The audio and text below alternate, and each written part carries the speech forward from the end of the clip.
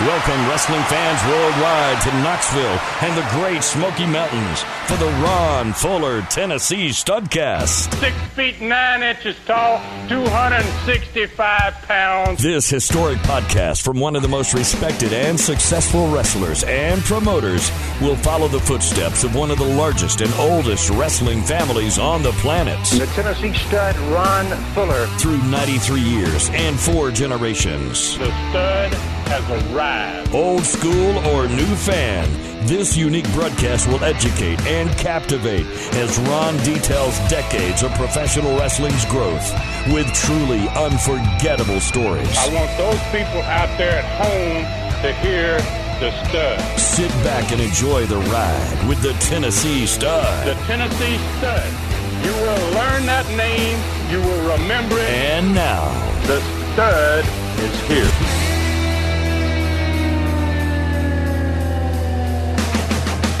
Hey everybody, welcome in. It's David Summers hosting another Studcast with the Tennessee Stud, Ron Fuller, and this is the only podcast on the planet which is documenting the real story of professional wrestling.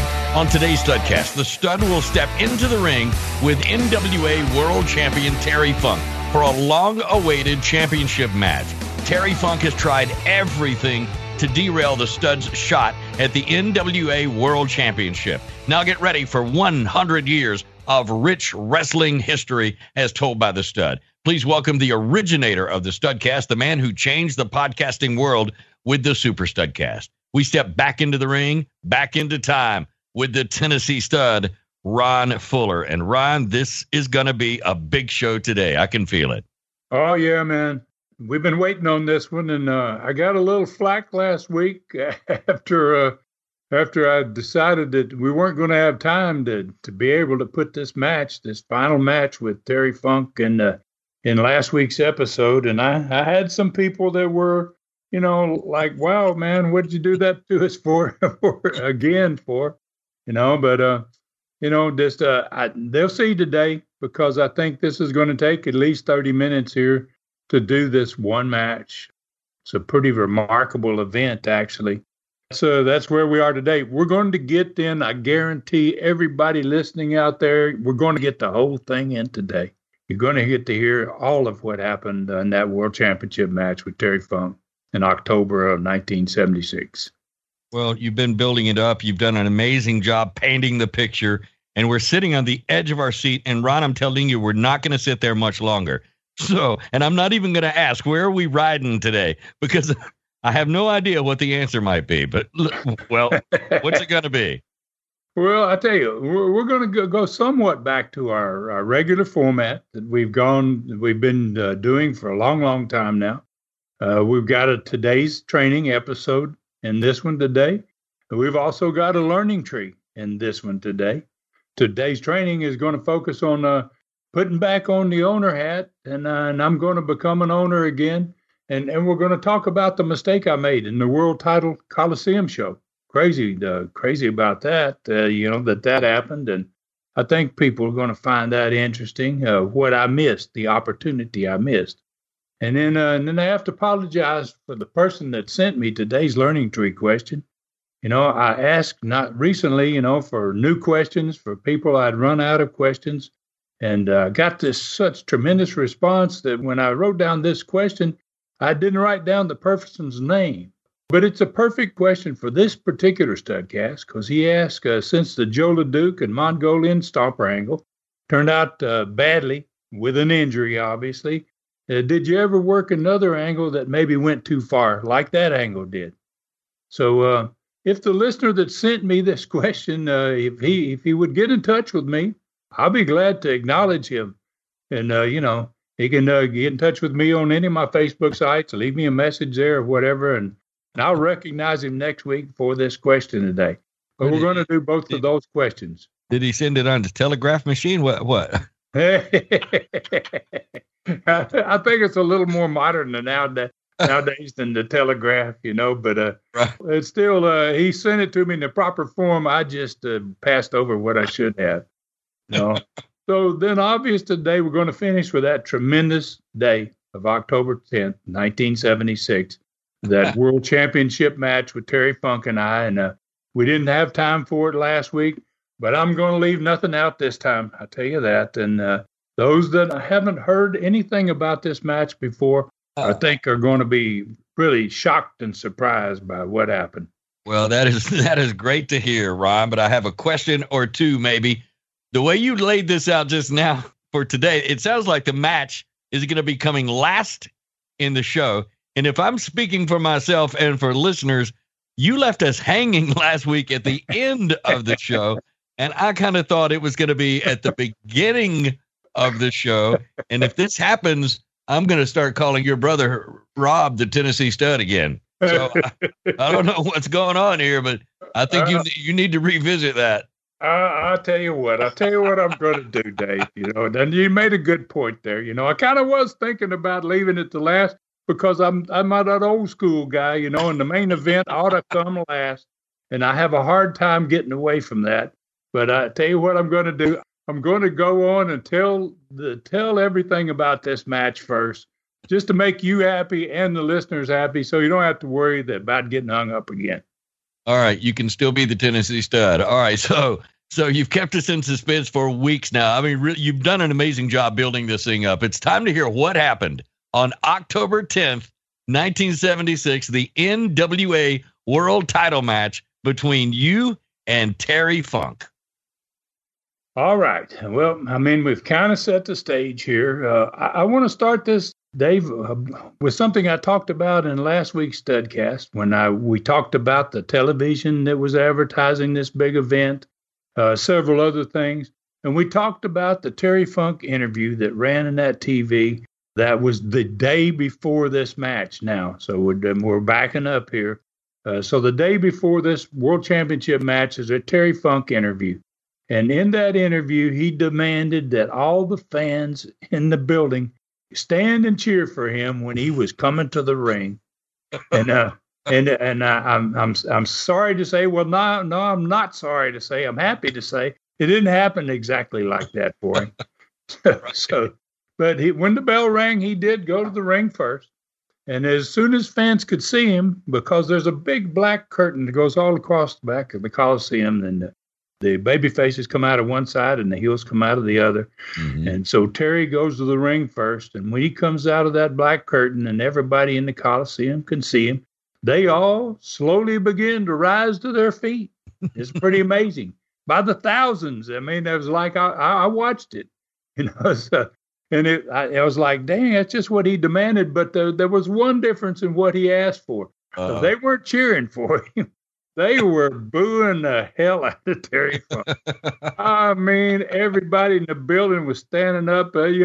I'd seen and been involved in many NWA World Title matches, but I had never heard a world champion get a reception like that. Mm. I mean, wow. The animosity of the crowd was just unbelievable. I mean, it was especially if you consider the fact that he had never wrestled in Knoxville before. This is his first time ever in Knoxville, and he is going to the ring, and there's hardly a person in the building that's sitting down, and every one of them is booing him. So Terry, being the great worker that he was, and he had such great instincts about how to get over and how to get heat, instead of making a quick walk to the ring, he slowed down. As soon as he started getting those big boos, you could see his gait slow down. And he started looking from one side of the building to the other side of the building.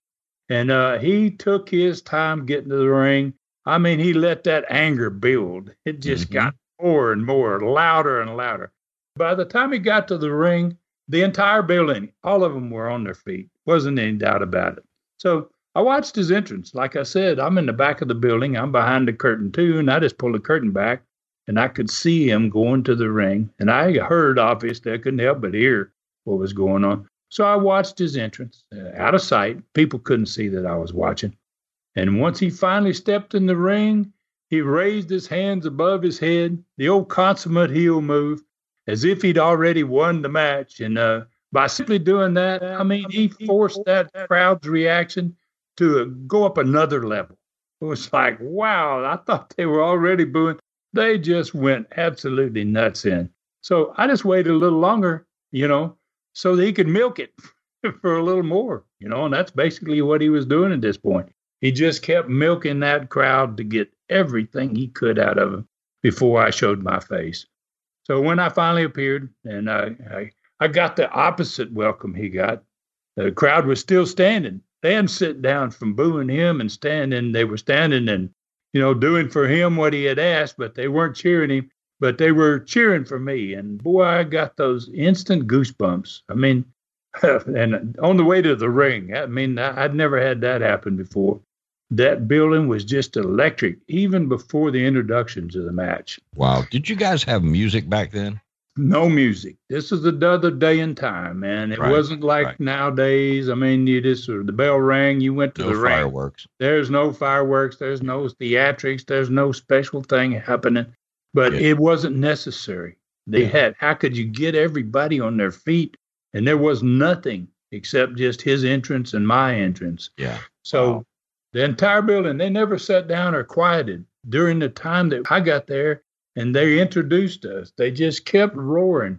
And when we came to the center of the ring after introduction to be checked by the referee, and before the bell was rung, everybody in the building, I looked around, I didn't see anybody sitting down. I could hardly hear the bell ring for the crowd's roar. It was that big already, and so, now over the roar of this huge crowd, he stepped up into my face. And we're in the middle of the ring. We'd just been checked, and he shoves his chest up into my chest, and he says to me, "Back up." And I was so fired up by the crowd, man. I didn't want to back up. I mean, I was ready to do something, And so he had to yell, and he probably thought I couldn't hear him because they were just screaming so loud. You could say anything you wanted to. Nobody's going to hear what you say.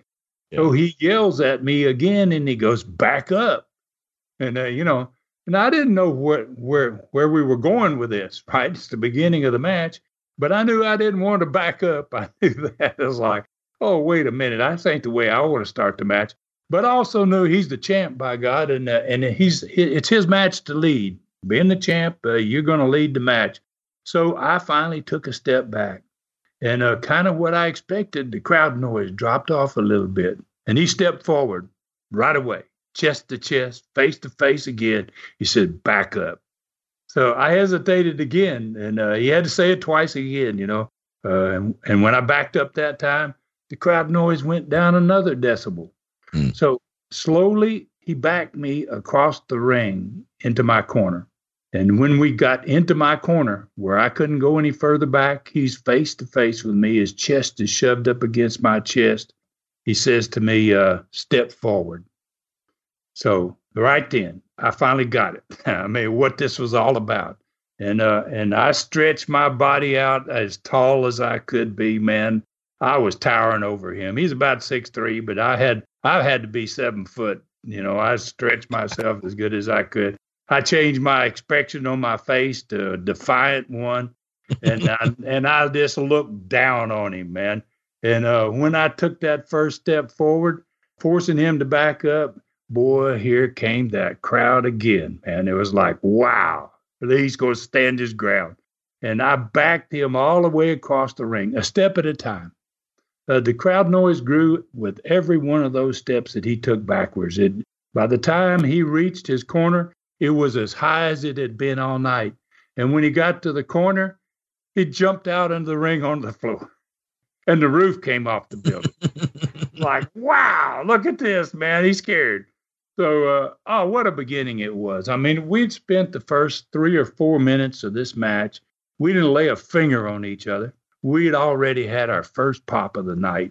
And, when a match begins that way, it's like pure magic. I mean, that you have the crowd and that match is going to be off the charts good. I mean, wow, you just don't know how good it's going to be, but this is going to be a special deal. Man, are you kidding? This really, I don't think I've ever seen a match begin this way or a crowd that reacts to you two guys. So what happens from there? And again, I think you kind of answered one of my questions I was thinking about. You were 6'9", 275, and Terry Funk was 6'3". So you definitely towered over him. And I'm sure he was probably in the best shape of his life at the time. Oh, yeah. Terry was in tremendous shape. He's young. He's young at that point, and he's in darn good shape. And he's going around the country and wrestling the greatest wrestlers in the world. He's doing these Broadways 3-4 nights a week, these hour time limit matches. He's in tremendous shape. But, I was quite a bit bigger than he was, and I was certainly a lot taller. And I certainly I emphasized that when we started doing this little march back and forth across the ring. Mm-hmm. So almost everything we did in that match had a pop. And I don't know how many pops that crowd gave us, The crowd was totally engrossed. They were buried in that match from the very beginning with everything we did pretty much. And we went close to an hour. We went past 50 minutes, and almost all of that was good, solid action. It was a classic type of world championship match. And it appeared the time limit was going to run out to fans. I think, the announcer was announcing the 5 minutes. At 45 minutes, he announced 45. At 50, he announced 50. And then he was going to announce every 5 minutes from there on down to the end. So, everybody knew that we're getting close to the time limit. So everybody was expecting it was going to end up in a draw. But just after the 50-minute mark, I got the Fuller leg lock on him. I almost had it. And he grabbed the ropes. He was able to pull himself into the ropes. And before I got him, when I hooked that hold, I have to roll backwards. I roll forward on my head, and it carries his body backwards. But once he grabs the ropes, I can't pull him off the ropes. So the referee broke the hold. And when the referee broke the hold, Terry hit me with one of the first punches of the entire match. Yeah, this is crazy. We have a 50-minute wrestling match, pretty much a wrestling match. But at this point, I about got my hold. He blocks it by grabbing the ropes. The referee calls for a break. I give him a clean break, and he hits me with a low shot. And boy, that building went nuts. They exploded like, oh, God, there it is. Here it comes, And then he grabbed me by my right leg, and he started right into his spinning toe hold. And he spun around on my leg twice. And the third time that he was getting ready to spin, the referee was passing behind him because the referee wasn't in position where he could hear me give up if I gave up. So about the time the referee's passing behind him on that third spin, I kicked him right in the face. And it shot him backward, and he collided with the referee, and the referee went out of the ring on the concrete floor, hard. You could tell he wasn't expecting it. And he went backwards straight out onto the hard concrete floor. Wow. So there was always a second referee watching a lot of these world championship matches in case something like this happened to happen, so that the second referee could come down and continue the match. The match didn't have to stop, and he didn't have a fluky finish. So there was a second referee standing by that night. So Terry went down face first, after I kicked him in the face and he collided with the referee. Then he went down face first. And I crawled over the ropes where the referee had gotten knocked through. And I kind of drug myself up to a standing position. About the same time, Terry's getting up, and he sees me hanging there. I just kind of put my arms over the top rope because I'd feeling his spinning toe hold. So I'm just kind of hanging on the ropes there. And he turns around. He runs across the ring opposite to where I am. And here he comes, man, charging across the ring at me. And he dives through the air with a big old forearm headed straight for my head. So I saw it coming, and I just dropped down on my butt on the ring floor. And he missed me. But when he did, he flew over the top rope out of the ring, and he almost landed on the referee that's laying out there on the ground. Yeah. And he never touched me, But when I grabbed the ropes and started pulling myself up, I saw the referee roll over onto his back. So what he sees is Terry come flying over the top rope right where I was standing. So the referee on the floor is still down, and he's not moving. He saw Funk, like I said, come flying over the top rope, but he's still unable to get to his feet at this point. So the second referee, as soon as he saw the first one go out, he's headed down to the ring. So as he arrives down at the ring, in just about the time that Funk is crawling back into the ring, Funk crawls up on the apron. I'm waiting for him. At this point, I pretty much recovered from everything. And when Funk bent forward and he came through the ropes between the middle and the top rope, he was in perfect position for a jackknife. Some people call it the small package. Great move. It's a tremendous move if you can hook it good. And boy, I really did. I just caught him. His head was down. He was at the perfect angle. And I hooked him in a small package, brought him right through the ropes.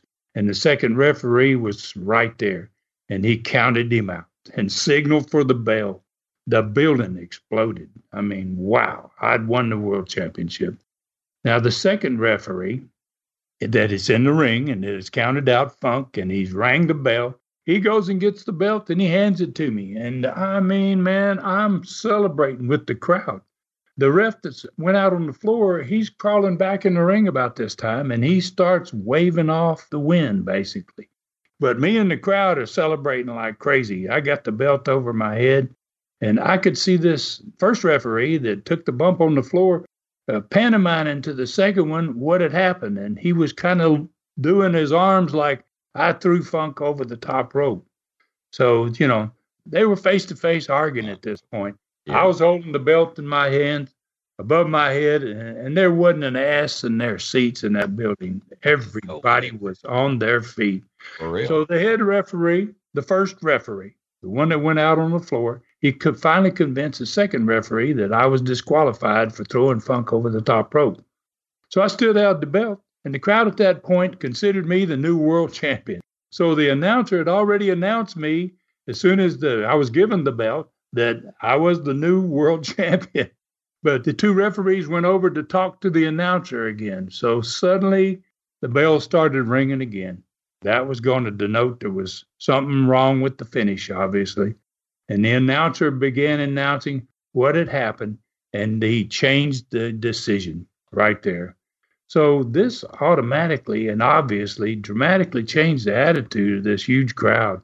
It went from a jubilant celebration to my having won to a potential riot. Wow. They were angry about it, So I'm still standing there. I still got the belt. I'm still holding the belt over my head, and Funk nails me from behind. I drop the belt, and then he starts to slam me. And when he did, I dropped down behind him, and by golly, this time I got the Fuller leg lock. I put the roll in, and I had Terry Funk in the middle of the ring with my hold on him. And now the match is already over, but the fans don't give a damn at this point. They're like, wow, look at this. He's going to break his leg. So, now the crowd's going wild, but it's in a different way. They had gone from being angry to being happy to being angry again. At this point, they're happy as heck. I got him in the leg lock. They're still unhappy with the fact that I'm not the world champion. But, they thought when I had him in this leg lock that this is it, by golly. It's celebration time, man. He's going to break Terry Funk's leg right here. So the way the whole worked, it put both me and Terry Funk on our backs, and then our rear ends are basically touching. And I'm up there. Our legs are kind of wrapped around each other. But I have a hold that's capable of breaking anybody's leg. My dad did a whole bunch of guys' legs just to prove that it could be done. It was a very vulnerable position for me. I couldn't move, but I had his right leg, and he wasn't going anywhere either. So it was pandemonium in the ring at this point. Now, the two referees are trying to stop me from hurting the champion. It was also pandemonium in the building because the fans are upset over the reversal of the world championship. And now my opportunity to end Funk's run as world champion is all gone for them. The bell's ringing like crazy the whole time, and everybody is on their feet. And many of them are already starting to come to the ring. They're pissed. Holy cow. All of this is happening at once, all at one time, Ron. How did the referees restore order after all this? Well, yes, it was all happening at once, but the referees weren't going to have to break my hold on Funk. That was the whole deal. They were both just really, really desperate for me to let go. And as if there wasn't already enough happening, the biggest shock is still to come for everybody. The unthinkable is about to happen. Ronnie Garvin comes running from the back of the building to the ring. Uh-oh. He forced his way through the crowd and up onto the apron. Now, hundreds of fans had already surrounded the ring by this point. They were upset. They were happy. They didn't know what to do with themselves, So Ronnie had to push his way through these fans and get up on the apron. And the fans were just extremely mad already. So Garvin climbed up to the top rope. Now I'm laying on my back. I've got Funk's ankle in my hand, and I'm cranking away on his leg. And I look up and I see Ronnie Garvin standing on the top rope above me. And I was absolutely helpless to defend myself. I'm laying on my back, double hands full of Terry Funk's ankle. And Garvin leaped from that top rope. All I could do was watch it coming. There's no way I'm going to roll over. I can't do anything. I'm locked in there in that position. And at the height of his jump, it looked like to me he had to be 30 feet in the air. I'd never seen anybody jump like that. I mean, monkeys don't jump that high. It was just unbelievable. And he drove his knee into my throat so hard that the back of my head hit the mat so hard it knocked me out. It knocked me unconscious. Holy cow. You've already seen Ronnie Garvin hit the lights in the TV studio. And so here he's unencumbered as far as how high he jumps. But he jumps off the top rope into your throat after everything you've been through for the bounty. I mean, what happened? Well, I wasn't concerned about the bounty, but he certainly did jump off the top rope in my throat, that's for sure. And I didn't care if he was going to get Funk's bounty money, and certainly not at that point. In fact, I don't remember anything after that until my brother woke me up. He threw either some water or some Coke, some kind of liquid in my face. When I awoke, I don't know how long I was out. He told me later on it was minutes, several minutes. I was surrounded by medics in the ring. The Coliseum medical staff was the first ones to come to the ring, and they were trying to help me because an ambulance had already been called. But, nobody was there. The ambulance hadn't arrived. And I'd been at that point out for several minutes. So there was still a roar in the building, or at least in my head anyway.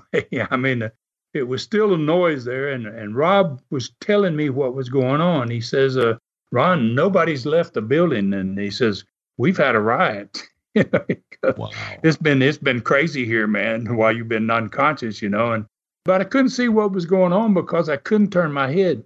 Someone was holding my head as steady as possible because he had jumped on my throat. It was my neck. I had obviously had an injury to my neck. And so they were trying to do the protocol that you would if somebody had a badly neck injury and you turn your head and, you're going to have permanent damage there. So the ambulance arrived at the back of the Coliseum about that time. And, I told Rob, I said, tell me what's going on. Tell me what's happening. So he described kind of what's happening.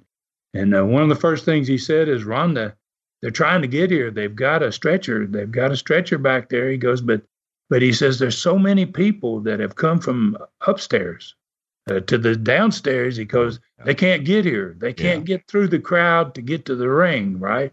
So it took the ambulance crew a while to make it to the ring. And because the crowd had already rioted, there was chairs all over, I guess, the floor, and it was just crazy scene there. So thousands of fans had come downstairs, like I said, and I wasn't able to talk. I could barely say anything to Rob, and my throat was really hurting bad. Wow. You're at this point, you're laying on your back in the ring. Is Rob supporting your neck, holding your head still, and trying to describe to you what's happening right there, just kind of talking to each other close face to face? Yeah, he's not actually holding my head. One of the people from the medics from the Coliseum crew was holding my head. Yeah. But he's talking to me and he's standing right over me so he can look into my face so that we can see each other, right? It was crazy, man. So I can only imagine how Funk and Garvin got back to the dressing room in one piece. I had no idea what I missed and the total thing that I missed until the following morning in the hospital when I read the Knoxville sports section. And I'm going to read to you the actual account of that match from the newspaper the following day. And this is their version of the match and what happened afterward. And this reporter that wrote this had to be a fan, or he had to be able to recall all of this pretty darn well. So here's what the Knoxville newspaper had to say the following day, October 11th, 1976. Terry Funk of Amarillo, Texas, retained his world heavyweight title Sunday in a hotly disputed Southeastern Championship wrestling match at the Civic Coliseum. Challenger Ron Fuller of West Palm Beach, Florida, threw referee David Murphy and Terry Funk out of the ring. Funk came back in and was pinned by Fuller when referee Tommy Weathers counted Funk out and presented the belt to Fuller. The first referee, David Murphy, got back into the ring and reversed decision because Fuller threw Funk over the top rope. There ensued a 10-minute uproar in the Coliseum before the largest wrestling crowd in Knoxville's history. Some spectators threw chairs when Ronnie Garvin jumped off the top rope in Fuller's throat. Wow. Police removed several fans from the arena. Fuller was carried out of the Coliseum to a waiting ambulance on the back patio of the Coliseum. Holy cow. How accurate was that account, Ron? It was pretty close, pretty accurate, Wow. especially for a newspaper. Like I said, whoever wrote this article, he had it pretty close to right. Yeah. Obviously, I didn't throw either the referee or Funk out of the ring, but the referee went out due to the collision with Funk, and I was carried out from the second level of the Coliseum. That actually happened because so many fans had come downstairs that the ambulance crew couldn't get through the crowd on the ground floor while trying to get me back into the ambulance. Yeah. So they finally made it into the ring, the actual ambulance crew. They put me on the flatboard that they use for neck injuries and back injuries. Yeah. And they put the thing on my head that just, holds your neck straight and it keeps you from moving it. Then they tried to take me back out to where the ambulance was. But there were so many people on the Coliseum floor at that point that they couldn't get me there. So what they did, they finally decided to get me out of the building on the second level of the Coliseum to get to the ambulance. And they took the ambulance that was parked on the floor level around the building to the far side, and they're going to take me out of the second level. So fans got to coming down. Then when they saw me they were bringing me toward the stands, the fans up there started coming down the stairways because they all wanted to touch me. They all wanted to be close. It was pretty amazing. I couldn't see them, but I could tell it was a mob scene. So the fans blocked the stairs to the upper level. So the ambulance crew had to pass me from the floor level up to the second level to get me through the crowd and out of the building. So it was a crazy scene. I mean, fans were surrounding me. Some of them were crying, and the fans were actually passing me up rows to get to where it needed to be. The ambulance crew, once they got me off of the basic floor, the bottom floor, and people got a hold of me, they just passed me on up, and then ambulance crew had to work their way up and then get hold of the stretcher deal that I was on, and they carried me out. And when they carried me out, Rob's still with me. He followed me through this whole process as well as he could. And when we got out there to the huge patio on the backside of the Coliseum, Rob said, "Ron, there must be 3,000 people out here." He goes, Wow. "I've never seen anything like this." And they put me in the ambulance. I'd never been in anything like that before or since in my entire career. The one thing that did happen there that day, I know for sure, Dave, is I know a huge number of potential wrestling fans became permanent wrestling fans that day. No doubt. And it sounds like you were seriously hurt, but let's go back just for a second for folks who may have forgotten or didn't know, but you were accused of throwing Terry Funk over the top rope. And back then, over the top rope was immediate Disqualification. The match was over. I had kind of forgotten about that. So that's why they called everything. That's why they took the belt back from me, because the first referee, he's laying on his back. He sees Funk come over the top rope where I was standing, and he just figures that I threw him over. But I never did.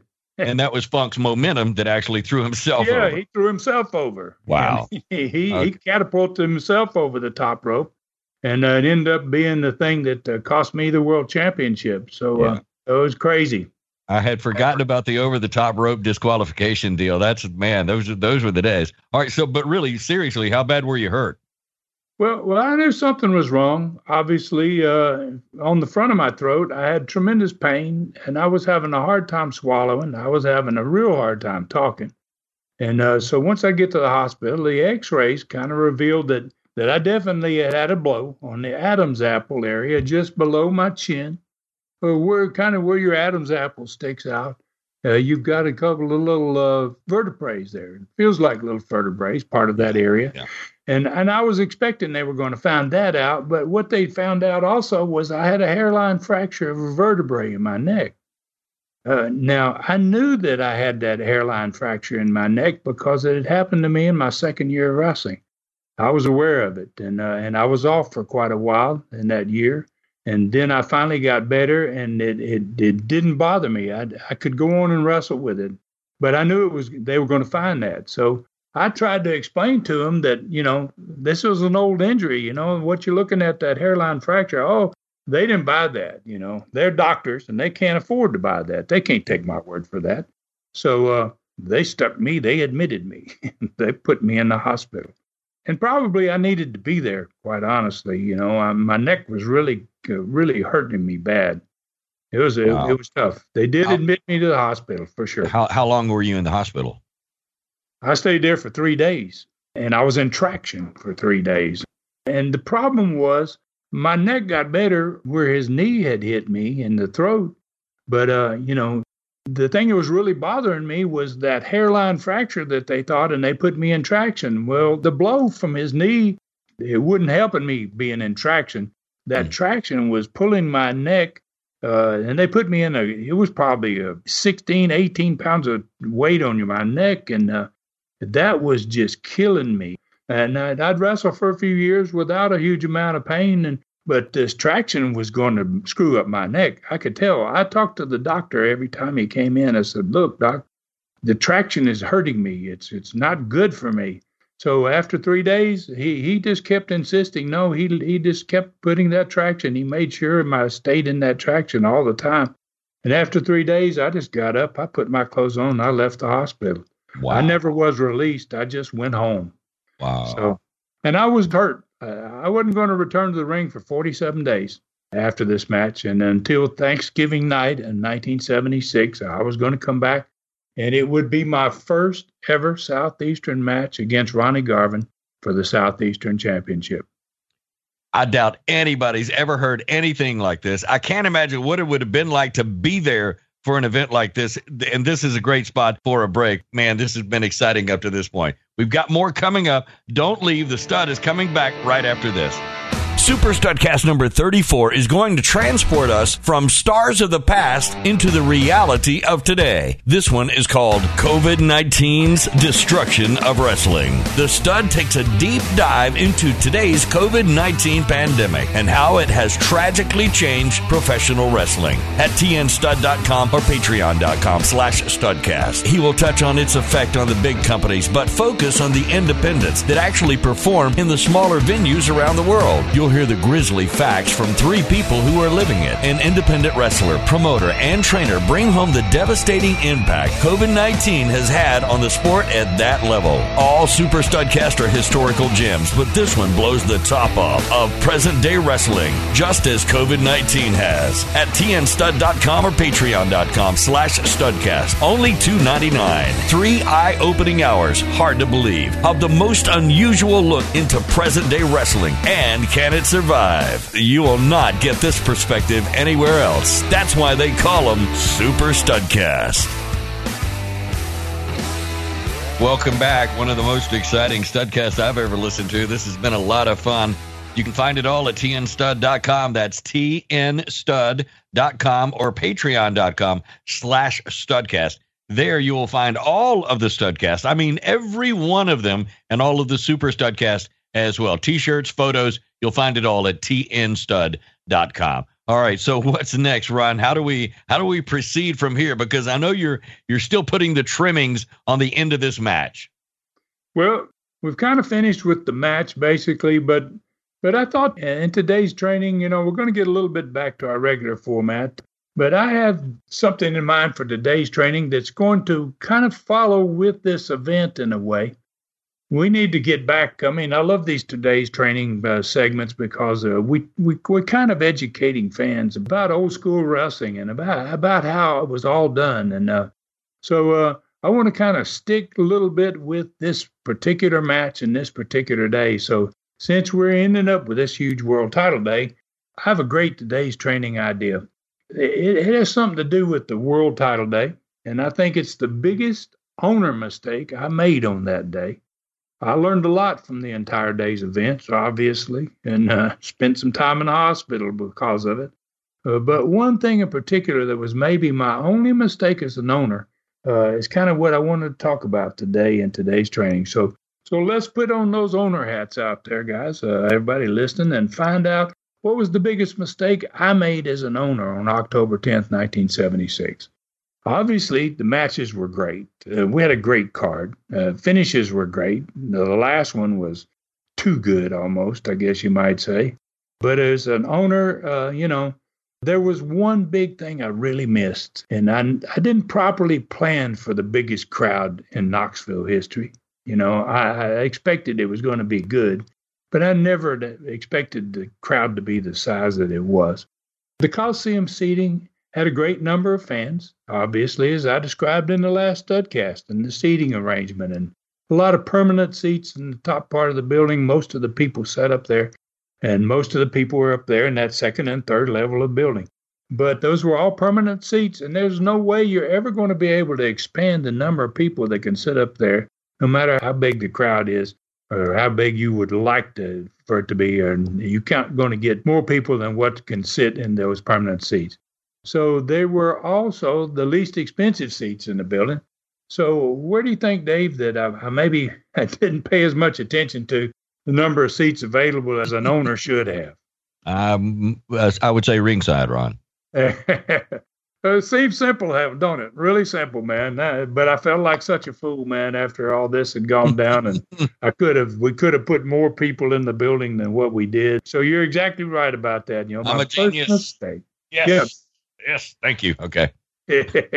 So, you're exactly right, my man. And my first mistake as an owner was not having as many ringside seats as available as I could have. That was because I thought there was no way we were going to sell out that day. I just didn't expect it. And that was my first mistake.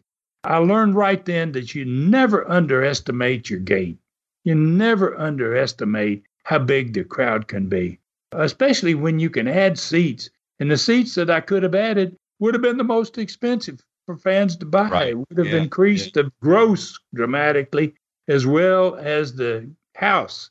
So, as the number of attendants. So where do you think, Dave, on the first morning I felt good enough after I left the hospital, I went?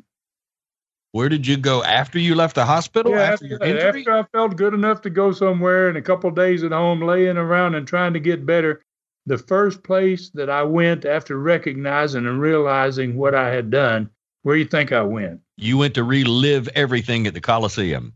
I went to the Coliseum, man. I wanted to go back, and it just irked me. It just really bothered me, the fact that gosh, what could I have done? How much more could I have done? And how many more people could I have sat in that building if I had just expanded ringside? So, you're thinking like an owner now, Dave. That's exactly where I went, to the Coliseum. I sat down with the manager of the Coliseum and his building setup crew, and we discussed how we could add ringside seats on the Coliseum floor and how many we could put. This would have been an unheard of discussion. Nobody would have thought about this prior to this night, what happened on that day in this huge crowd. But, so first we took a look at what the ringside capacity was on that day. How many people were on ringside that day? We only had 6 rows of ringside. On all 4 sides of the ring had 6 rows back. Each of those 4 sections had 240 seats in them. And all 4 of those sections combined was 960 total ringside seats, almost 1,000 ringside seats. That's quite a few ringside seats. It's not a bad setup, but it's not what it could be. Did you guys have a barrier, any kind of a railing, anything around the ringside area?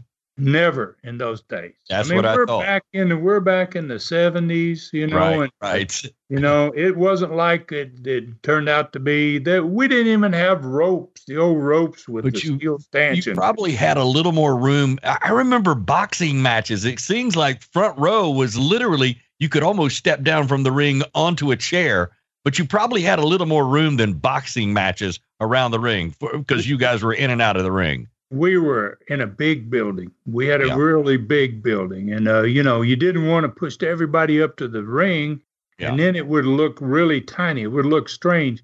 So it was probably a good 15 feet from the ring to the first row. Right. And we set them back quite a ways. And that way you didn't have to worry about having a barricade because fans are back and they're not as likely to get involved in the action themselves. Right. So, the situation was totally different back in those days than what it is today.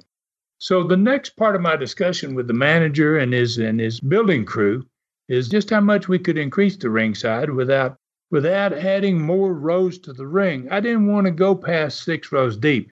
If you've ever sat in the 6th row of a sporting event, ringside or boxing, it's pretty hard to see over the 5 rows in front of you. So I felt like, now we've gone as far as we can and having 6 rows back. I don't want to go 10 rows back because then people got to stand up. And then when you start standing up in the 7th row, everybody behind that row's got to stand up to see over you. So, I didn't want us to get into that situation. So I asked them, I said, what can we do, guys, other than add more rows to ringside? And their answer was like that. They said, risers. I didn't know what risers were, And so they explained to me, they're large platforms, Ron, that you can build up to as high, maybe we could add another 8 rows on these risers.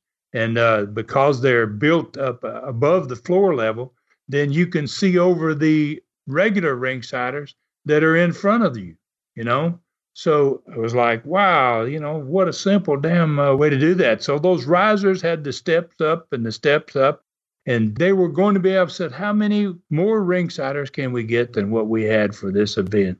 And they said, we have on 2 sets of these risers, Ron, he says, we can put 400 people each on these 2 sets. And then he goes on the opposite sides of the building where the building is not as long and as wide. We have 2 more sets of risers that we could put 200 each on. So by the time they got through talking to me about this and we sat down and figured out the numbers, we could have more than doubled the size of our ringside. Wow. With these risers, we could have added another 1,200 ringside seats. That would have brought the total number of ring size for that packed house from 960 to 2,200. So, that's going to add about another $7,000 gross to the potential on a sellout if you sold all those risers. By the time we put the risers together, I asked the manager, I said, what position will we be in as to how big a crowd we can draw compared to everybody else? And he says, Ron, you will, with these risers, have the potential of being the biggest event in the Coliseum. You'll be able to put more people in this building than anybody else. Wow. The next question the manager asked me, he says, when do you want to implement this plan, Ron? So I told him, the next Coliseum show, by golly, on Sunday, January 2nd, 1977, because Andre the Giant's on that card. Oh, yeah. So, hello. Yeah. So, I'm not going to say, well, let's hold off a little bit. I said, hey, I want to do it. He said, well, how often you want to do it? I said, I want to do it every time we wrestle in this building. Right. Yeah. I don't ever want to have to turn people away. Was it going to cost you more for the crew to set up the risers, set up more seating? Zero. Nothing. Wow. Yeah. No extra for it. It's just, you could have asked for it, Ron, if you'd have known about it and you'd have wanted it. We could have done it for you. Wouldn't have cost you. I felt like a dummy. It was a big lesson learned. Yeah. So, what a lesson learned. That's for darn sure. So obviously we're going to implement the plan on January 2nd, 1977, which was a couple of months away. There had never been a time, just bear this in mind, there'd really never been a time in the history of Knoxville that anyone before me ever dreamed of even filling the Coliseum like we'd done on October 10th, 1976. So much less adding another 1,200 fans to that total. So that, and oddly enough, that time is going to come, and it's going to be only 6 months later that we're not only going to fill it like we did on October 10th, we're going to fill that 1,200 additional ringside, and we're going to turn away maybe as many people as gets into the building. and it's going to be for the next World Heavyweight Championship. That's going to be in April of 1977. That's awesome. I got to ask you, I want to go back just for a second. When Terry Funk comes to town, does he bring T-shirts? Does somebody set up a table? Does he have any sort of marketing that he sells while the fans are there? None. And, that's a great concept, and it's a great question, too, because back in the 70s, you had your local wrestlers. They're there every week. They're going to set their tables up, and they're going to be selling their souvenirs. But you got to figure that Terry Funk, he's not been to Knoxville. He doesn't know anybody. Even if he wanted to sell stuff, he couldn't get it done. And then, and people don't like him either. Right. And they'd probably steal his money. Yeah, there's that. Yeah. There's all types of different reasons why he couldn't do it and he's just going to fly in there at 3 o'clock in the afternoon, and he's going to fly out at 10 o'clock the next morning. And how's he going to bring all that souvenirs with him? All of that. It just didn't happen for world champions. Now, it happened at every event. We had wrestlers that were always up there selling their pictures and T-shirts and all types of different items. But that's a great question. It just didn't happen back in that day and time. Wow, it's hard to believe, Ron. And the growth of Southeastern was just absolutely remarkable in those days. And it seems like you were just beginning to open this can of how do we maximize seating in the best place that you could possibly put an event on in Knoxville. Right. And the biggest. Yeah. Not only the best, but the biggest building in the city. There's no place you can go that's bigger than this. So, and you're right about our growth. I mean, the first week in January 1975, just 2 months, basically 12 weeks after I arrived there, after Southeastern's first match, we had a crowd of less than 2,000 people in January 1975 in the first week of that year. In the first week of the next year, 1976, the crowd on that first Friday that we ran was 2,600. Now, when we get to this Andre the Giant afternoon on Sunday, January 2nd, 1977, the crowd is going to top 5,000. Wow. Yeah. So in just over 2 years, Southeastern Wrestling and the Knoxville crowds will have tripled in size, almost tripled in size in 2 years. That's incredible. Of course, Andre the Giant deserves a giant amount of credit on that, no doubt. Amazing numbers, Ron. All right, so let's move to getting a seat under the learning tree, get a cold beverage. And what was the question once again for this one? Okay, the question was, since the Joe LeDuc and Mongolian Stomper angle turned out so badly with an injury, did you ever work another angle that maybe went too far, like the LeDuc Stomper angle did? And there's a second question to this one today, and that is, who gave me that question? Hate to ask that, but, I didn't pick up the name. So if you're listening out there and you'd like to be acknowledged, all you need to do is just message me on any of my 3 Facebook sites, and we'll get you recognized. The next Studcast, we'll have you in there and give you credit for the question that we're going to be dealing with today. I'm looking forward to this one too, Dave. Mm-hmm. So there's a reason I selected this question. The angle or the finish that maybe went too far is the one we just talked about today in this NWA World Championship match between Terry Funk and I. I mean, that's kind of why when I saw this question, I go, wow, this is perfect for this event here. So just like the blockbusting angle with LeDuc and Stomper, there was an injury in the finish of this match too. And the angle in the world title match, I was the guy that got hurt. And oddly enough, this match comes almost a year before the Joe LeDuc Mongolian Stomper angle. So, the guy could have said, why did you let this happen and then go through with the Stomper and LeDuc deal? Well, at this point, the Stomper and LeDuc deal hadn't happened. So I've said many times that, bookers can back themselves into a corner when they build like I did for this one match over a long period of time. And then the booker doesn't take the time to come up with something great to happen in that match or on that card that's going to extend the program or it's going to add tremendous heat on somebody in his crew.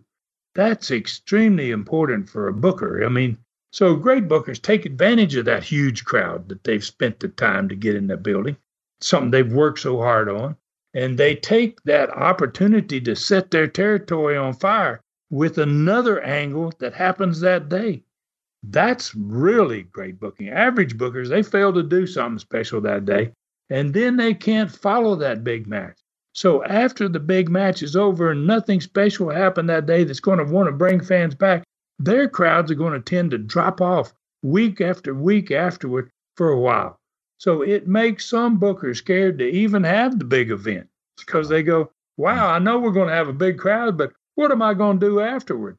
Well, that's your job as a booker. Figure out what the hell you're going to do afterward before you do the big event. Right? Yeah, I bet that's where Ronnie Garvin comes in. There we go. Yep. There we go. Listen, that was genius, too, because he had just come in new for you guys.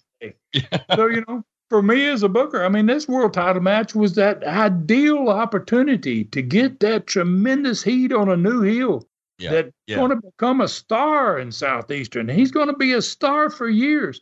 And that heel was Ronnie Garvin, just exactly like you say, man. Yeah. So I had no way of knowing, just like the Leduc and Stopper angle, that anybody was going to get hurt. And it probably would not have happened.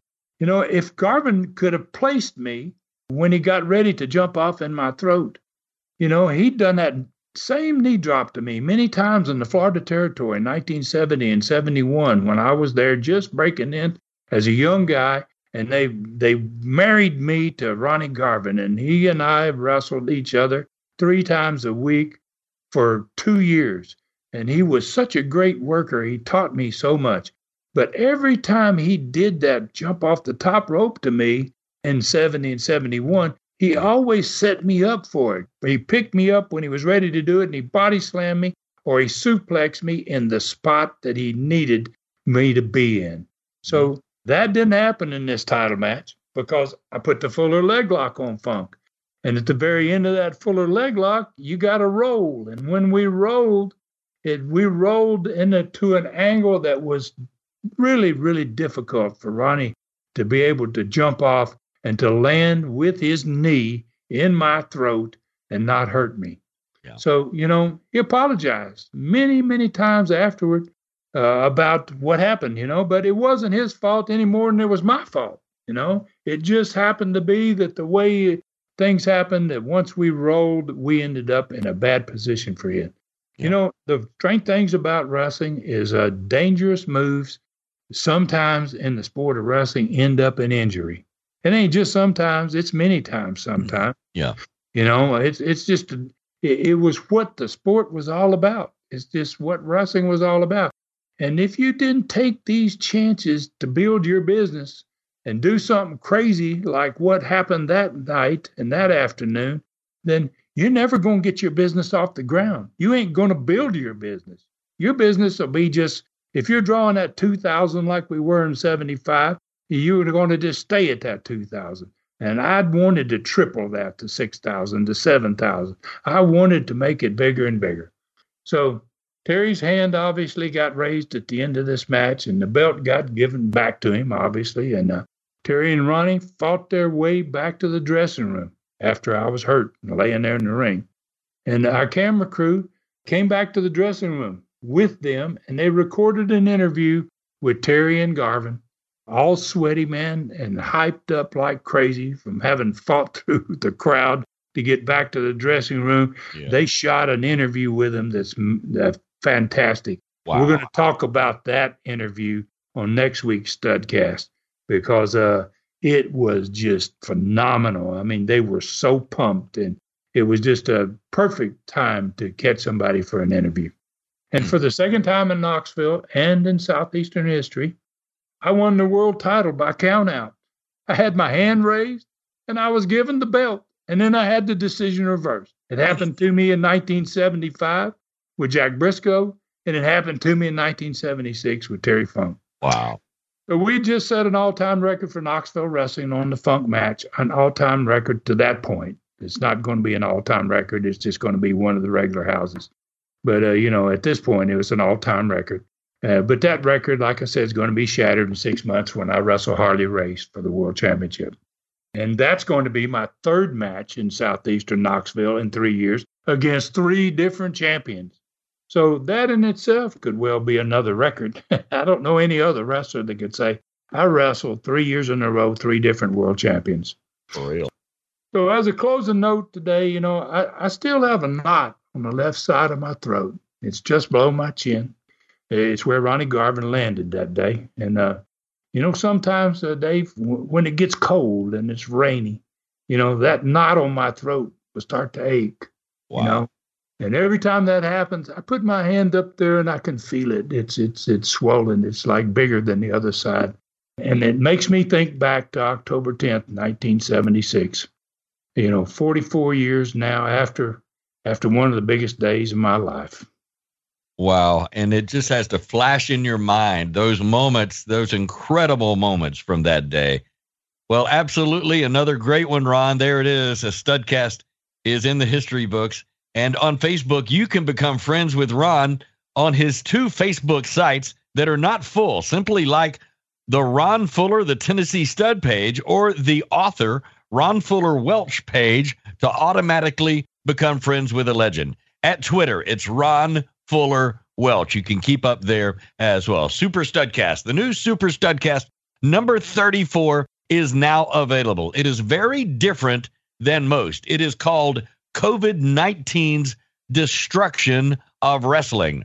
Ron, would you like to say a couple of things about this? I bet you would. Yeah, I really would.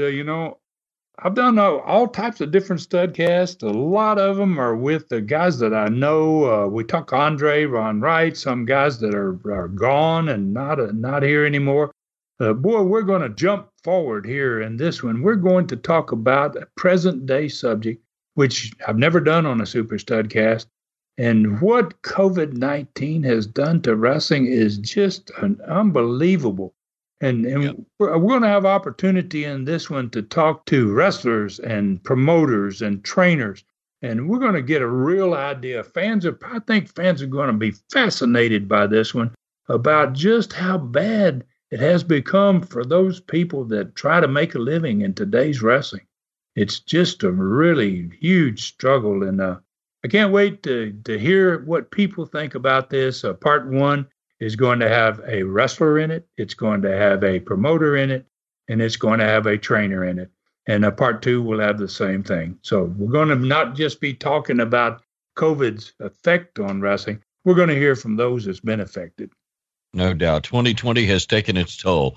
Don't forget Ron's extremely popular novel, Brutus. Find it on Amazon.com. Brutus novel, or get the book and autographed copy on tnstud.com. Click Stud Store. You'll find everything right there. Ron, I know you're doing something special every Sunday night now with Brutus. You're actually reading excerpts from the book. You're not reading the whole book, but I guess you're giving us just enough to make us want more. Yeah. Well, it's kind of like the old wrestling theory, and leave them wanting more. I've done 3 weeks of this, and if anybody that wants to join me, I'm going to do it on Sunday nights at 7 o'clock Eastern time. I'm going to do it on my Facebook site. I've got 3 sites, but I'm going to do it on the author, Ron Fuller Welch site. And you can friend me there. Once you do that, you can join me for this. I'm going to do it live. And, I think it's just I've been getting a tremendous response from it. And, people are just blown away by this book. I mean, I keep getting and that comparison to Jaws, and it's pretty difficult to put yourself in the realm of that book and that movie, for instance. And then there's some talk about movie already, maybe. So that would just be unbelievable. But yeah, I invite everybody to join me that's on Sunday night, 7 o'clock Eastern time. It's on the Facebook author, Ron Fuller Welch site. And we'll do 20, 30 minutes of reading an excerpt from the book.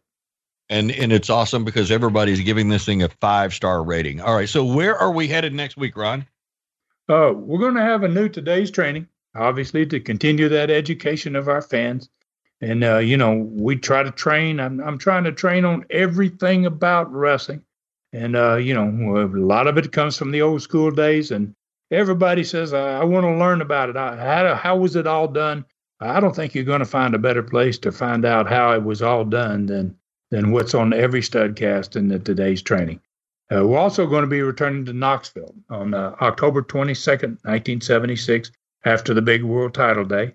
And my brother Robert, who on that world title day won that return match, that special match, that the winner of the match, even though they both lost, the loser leaves, the winner could return to Southeastern, and the loser had to be gone as a wrestler. So Rob won that match, and he's coming back. Don Carson lost that match, and he's gone from Southeastern as a wrestler. So, and a lot of fans happy about that. So obviously now Rob is going to be trying to get some revenge on Ronnie Garvin. The main event for this match is going to be Rob against Ronnie Garvin. I've just been out of the hospital for 2 days when this match goes down. Tanaka's going to try to end Homer Odell's run in Southeastern. This time it's a loser leaves Southeastern match between Homer Odell and Toru Tanaka. And there's a lot of other great matches on that card as well. It's a big-time card. So we're going to find out what Terry Funk and Ronnie Garvin had to say next week on that dressing room interview, right after I'm injured and still laying in a ring about the time they're cutting the interview. So the learning tree question for next week is something different. The question is, how did talent traveling so much in the territory days find time to learn? Great question. Really, really good. I think that'll be interesting. And I want to thank Dave, everybody out there for joining me today, obviously, and joining us today. And please take care of yourselves out there and others around you, and may God bless us all. Hey, God bless you too. Another amazing job, Ron. This is David Summers, thanking you for joining us and reminding you that Ron Fuller Studcast is a production of the Arcadian Vanguard Podcast Network. Thanks for joining us today for this historic Studcast. The true story continues next week. So fool Nelson your friends and point them in our direction for another ride with the Tennessee Stud. 1, 2, 3. This is David Summers saying so long from the great Smoky Mountains.